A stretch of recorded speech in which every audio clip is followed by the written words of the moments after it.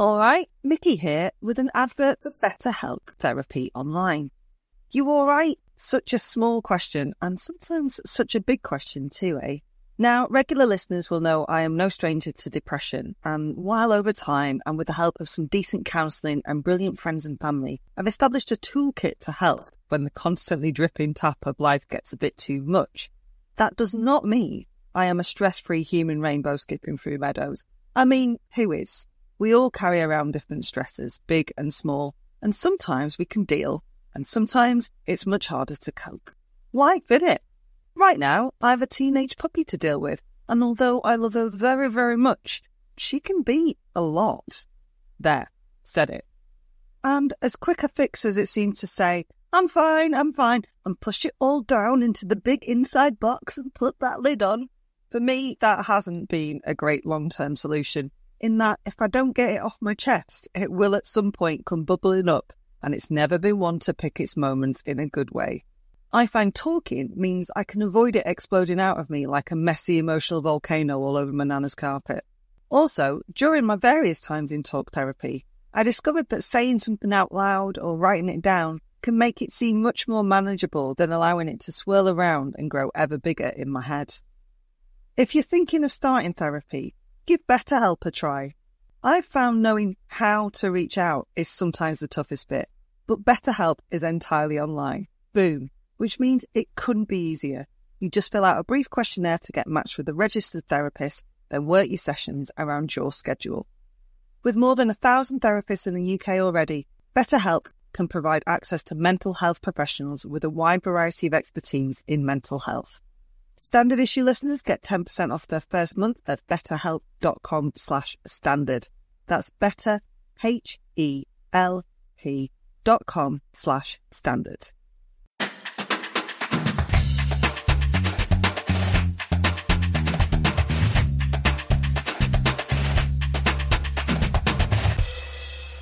Standard issue for all women. Hello, Hannah here, and welcome to this week's Sunday Chops. I say this week's Sunday Chops, there are two this week. I know, we are generous beyond words, right? Let's talk about the other chops first. That is a full version of what you might have heard this week, a small bit of the interview Mickey did with the brilliant Penny Windsor about her book Tender, which is about being a carer, and it's absolutely fascinating. I really enjoyed it, and I think I might have to add her book to the ever-growing pile of books that's at the side of my bed. When you finish this Chops, you should definitely go and listen to that. This Chops is one of the reasons the pile by the side of my bed has got so big, because I have been reading an absolutely whopper of a book by Dr. Helen McCarthy, Double Lives, which is a modern history of working motherhood. And it is absolutely cracking. And I say that as someone who isn't a working mother. In fact, none of us until quite recently have been working mothers. You might have seen our good news this week. But Jen, yay, has had her little baby, lovely, lovely, squishy Lyra, who I can't wait to pick up and just, bite her little cheeks. Don't tell Jen I said that. I don't think people like the idea of people biting their babies, but that's what I want to do. And just to be clear, Jen did not have a baby, so we would understand working motherhood. That would have been an extraordinary commitment to researching a topic, but I just keep saying it because it's lovely news, eh? So my interview with Helen is coming up now. I'd just like to tell you that just as a piece of evidence about how wild and wonderful working motherhood is, Helen's Zoom background for the entirety of it had been created by her daughter, and Helen was unable to remove it. So that made me smile a lot. And I hope the interview interests you. Have a good rest of your Sunday. Until next week.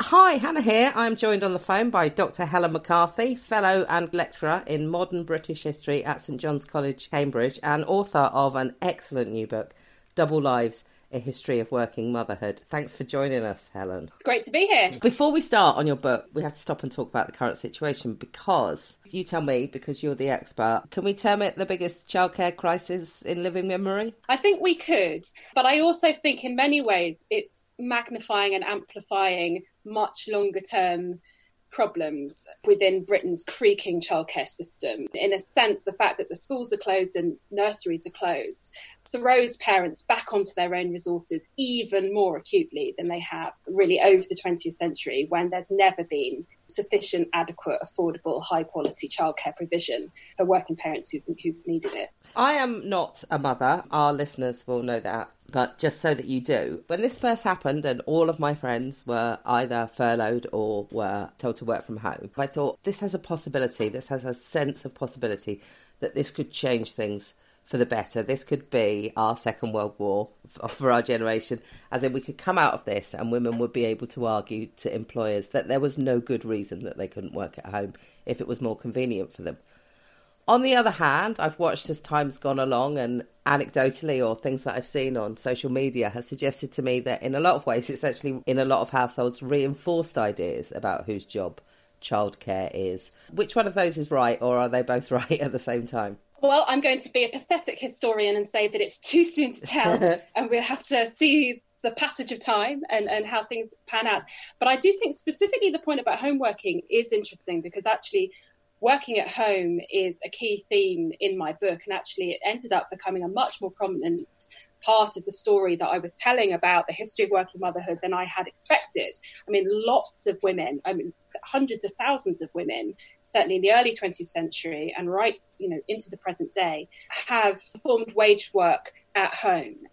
And of course, it's often been presented to women as the flexible alternative, as the option which allows them to attend to their domestic duties, to have the flexibility that they need to fit in childcare. But I think in a way, the lockdown that we're currently living through gives us a kind of false impression of working at home, because actually working at home with children underfoot is a very, very different proposition from working at home with your children at school or nursery or with childminder sort of around the corner.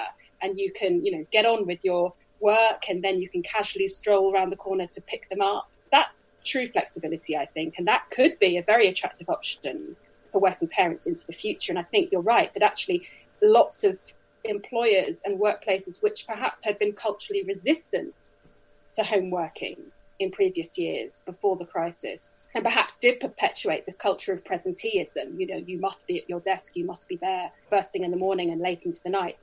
I think if that is swept away by the COVID crisis, then that could be a positive legacy for the future. But as I say, only if the childcare issue is sorted in the interim.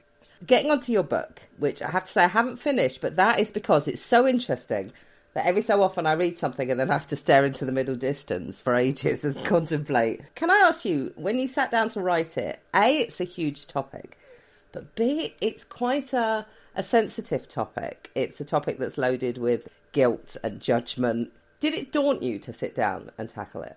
It did.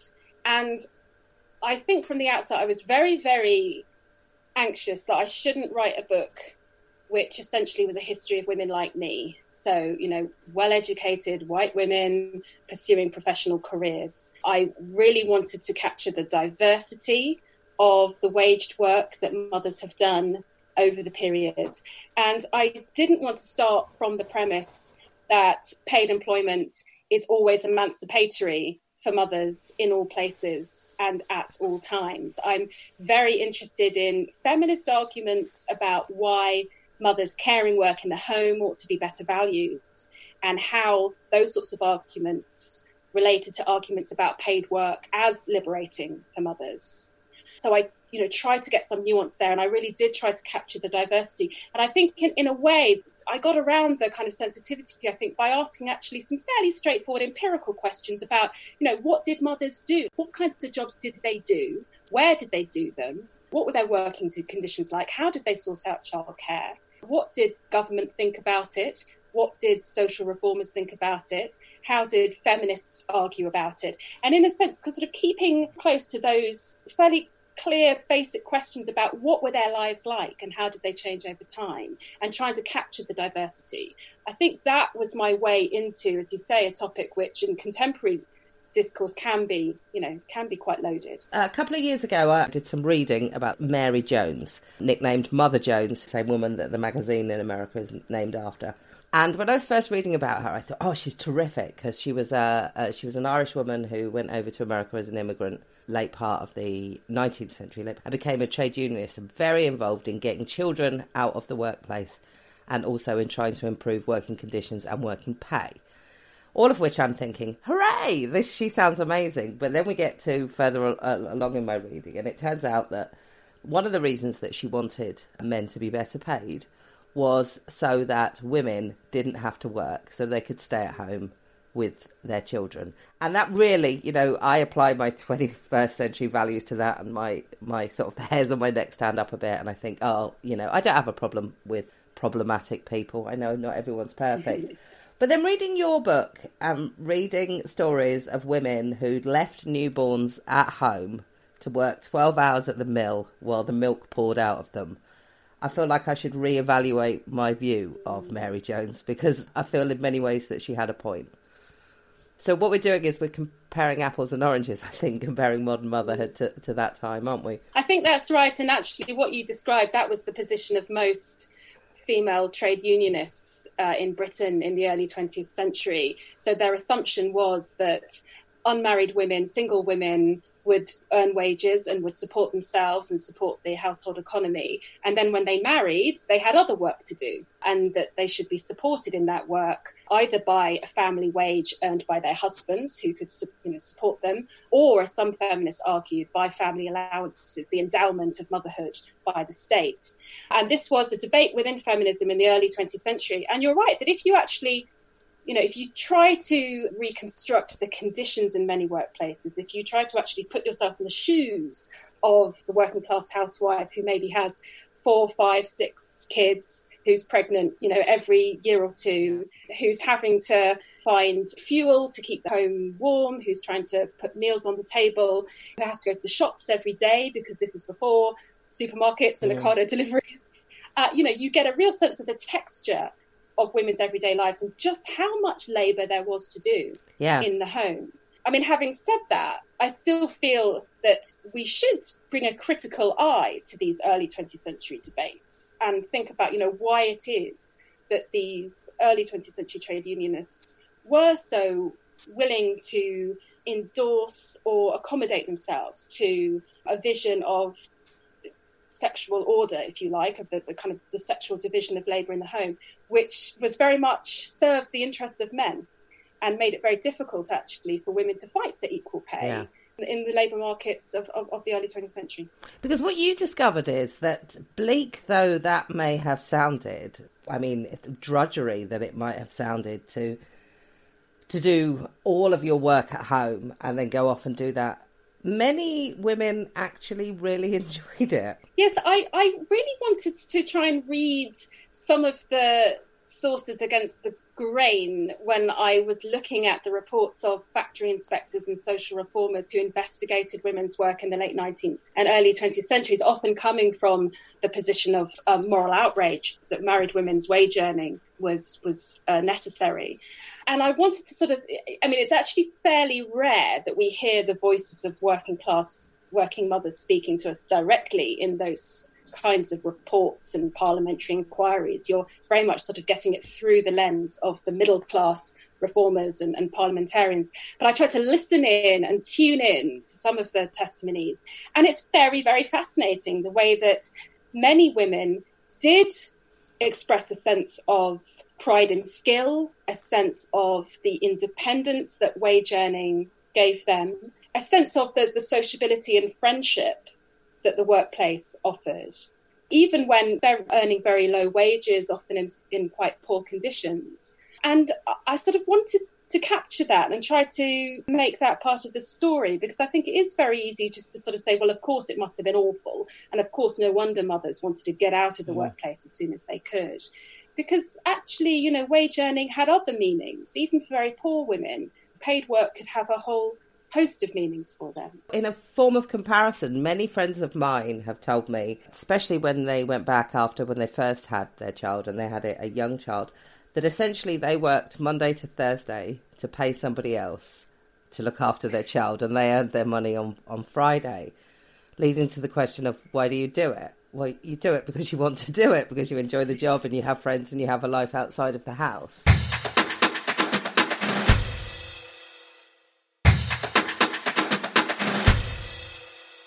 earlier I said we're comparing apples and oranges.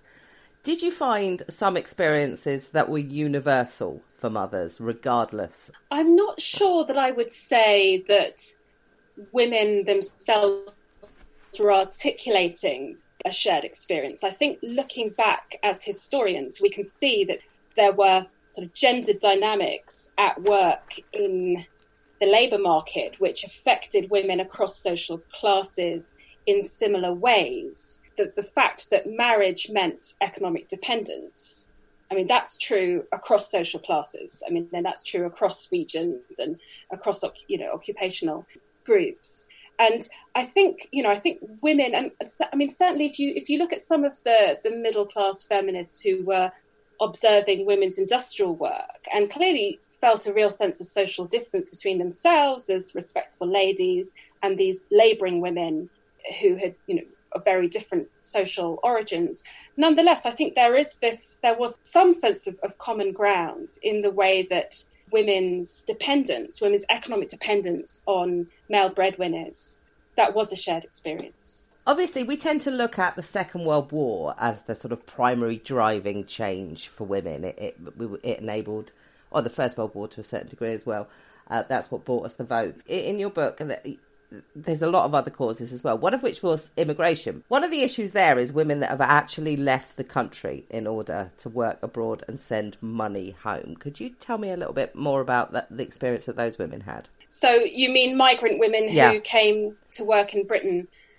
It's really important not to generalise or homogenise these groups, because women actually migrated to Britain from many different parts of the world and had a sort of a range of motives and motivations and experiences. But yes, you're right. So I think one motivation that comes through in a lot of the sources around women who are coming from places like Jamaica or Trinidad and later on from South Asia is a real sense of aspiration, a sense of wanting to improve the lot of their family, to give their children better opportunities. And that might actually mean leaving them with grandparents or extended kin for the time being and migrating to Britain in order to work and to save, perhaps even to do some kind of course of education, earn qualifications, and then bring their children over. One of the experiences of migrant women that I sort of wanted to capture in the book is how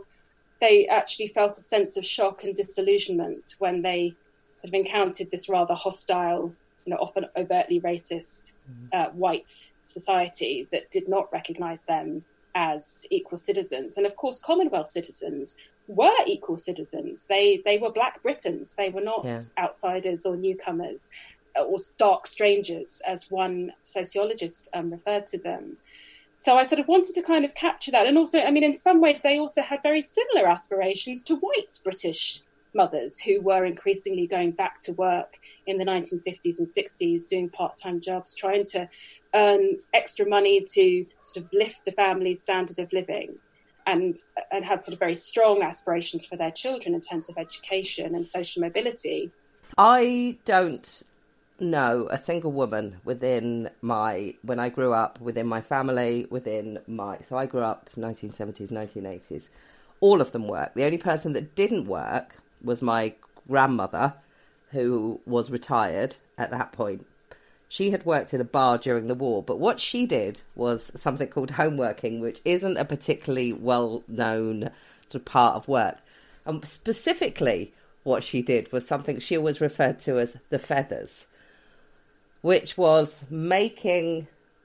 I mean, my mum's explained it to me, because my mum said basically my nan made all the kids sit in a line, and she basically did it even quicker then, and they did it like a mini sort of factory production line until the smell of the glue got too strong, and then they all had to go outside and play for a bit, which was stick a variety of feathers in a position which was then used to go on hats or brooches or something. And that was, I mean... It made me question how many hats and things with feathers on were sold, that it kept my nan in work for as long as she did. But that was very common, wasn't it? Women basically doing what you might even describe as sort of factory manual work, but in the house. Yes, it was absolutely integral to late Victorian and Edwardian manufacturing industry, particularly in these sorts of smaller kind of light consumer industries of the kind that you're describing. I mean, clothing was a major employer of home workers. Women who would often have a sewing machine at home, they would very rarely actually make the full item. They'd be given things to do like sewing the buttonholes or trimming the trousers, and this would be paid by the piece, and it would often be very, very low wages. And this sort of caused a big agitation in the very early 20th century. There were many middle-class reformers, socialists, trade unionists who wanted to see this kind of waged piecework in the home swept away, or at least heavily regulated. But it's very difficult to quantify exactly how much homeworking was going on. I mean, it was very strongly associated with women, and particularly with older married women who were trying to find some way of earning some extra shillings that they could add to the pot for their families. And it's very interesting because your grandmother, she was presumably doing this in the 50s. In the 50s, yeah. Well, yeah. She did it when my mum was younger, the 50s, and probably into the 60s maybe even. Yeah, because I think there's a sort of a general sense that after the First World War, homeworking diminished and there was a trend towards moving that kind of work into the factory, creating assembly lines, creating sort of rationalising industry and heavily regulating that kind of casual wage earning. But then there was a resurgence of homeworking from the 70s. And this is partly to do with changes in the global economy. It's to do with sort of new kinds of supply chains. But it's clear that it never went away. It's clear that this kind of manual homeworking was going on and was a resource for women who needed to earn money at home right through the 20th century. And of course, it's still very much part of the low wage economy today. And actually, I mean, you would be able to tell me if I'm wrong, but I went on Etsy to buy some face masks because I didn't want to get face masks from any kind of medical place. And I'm pretty sure there's a lot of women just running, but the means of production is in their hands now rather than it's being shipped over to them. But so there are still a lot of women making money on their sewing machines at home, but they're making it directly for themselves, aren't they? Yeah, and that's a really important distinction, actually, because I think what made homeworking potentially so exploitative in earlier times was the way in which it was a form of employment where women had very little control over what they were being given to make, the rates that they were being paid, the pace at which the work was coming through. And they were very much at the mercy of the employer or of the subcontractor who was giving them money. And that's what makes it, giving them work rather, and that's what makes it distinctive from more forms of self-employment that you might see as being giving women more opportunity and more control. Was there anything that you discovered while you were studying this and writing this, or researching it, and writing it, that surprised you? One of the earlier chapters in the book, I looked at working motherhood amongst middle-class women, sort of rather well-to-do, respectable, middle or upper-class women in the late 19th century. And because I was curious to know just how much paid work middle-class women were able to do after marriage, because I think one associates this period as a period in which, for middle-class women, they are essentially leisured when they get married. It's an era of marriage bars where, if you do have any kind of professional ambition, you have to choose between getting married or pursuing it.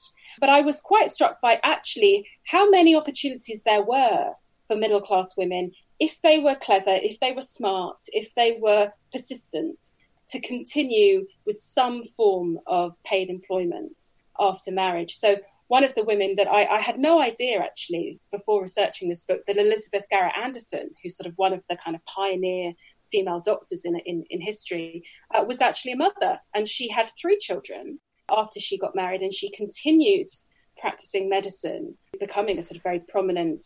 I interviewed someone about the Edinburgh Seven who all went to be doctors, and during the interview, I made the classic assumption that they all ended up spinsters and childless, and I was corrected because, yes, most of them married and had children as well. And it is interesting, why was it possible for medics to do this? And I think it's something to do with being self-employed, actually, being able to set up your own consulting rooms and to take private patients and to earn a living that way. Because, I mean, there's a trend through the 20th century of working mothers in medicine becoming GPs. because actually that's a way in which they can have some control over their working hours. Whereas it's much, much more difficult to get a job in hospital medicine and to continue that career through having children. So I think there's something there about medicine providing opportunities essentially for self-employment. But I was also sort of interested in writing as an area which women could pursue after marriage. And there, I think this is partly to do with the way that writing really in the earlier 19th century was a sort of feminine art. It was recognised as a sort of a legitimate activity for women, particularly if they confine themselves to particular kinds of genres like novels or children's stories. And so that really interested me, that idea of professional writing as something which was compatible with motherhood.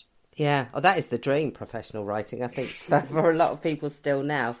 One last question, and you could answer this either from personal experience, because you are a mother, or from everything you've learned writing this book. Is there a right way to be a working mother? No. Thanks, Helen.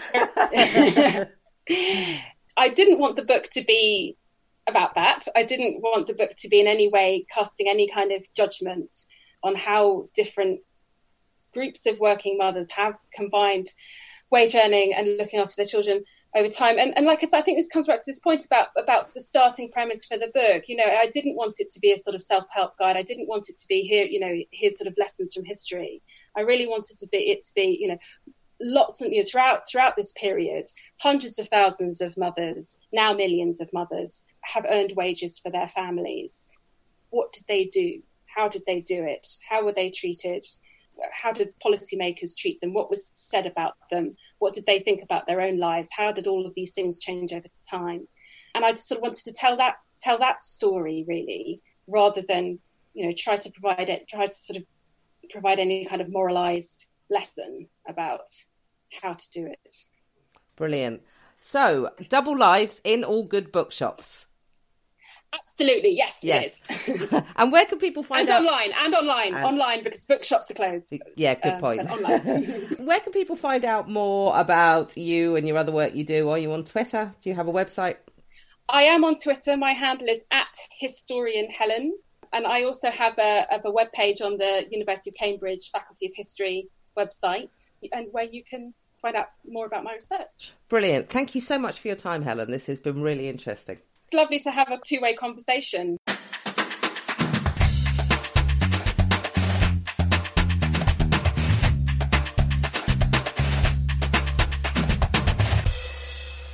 Standard issue for all women.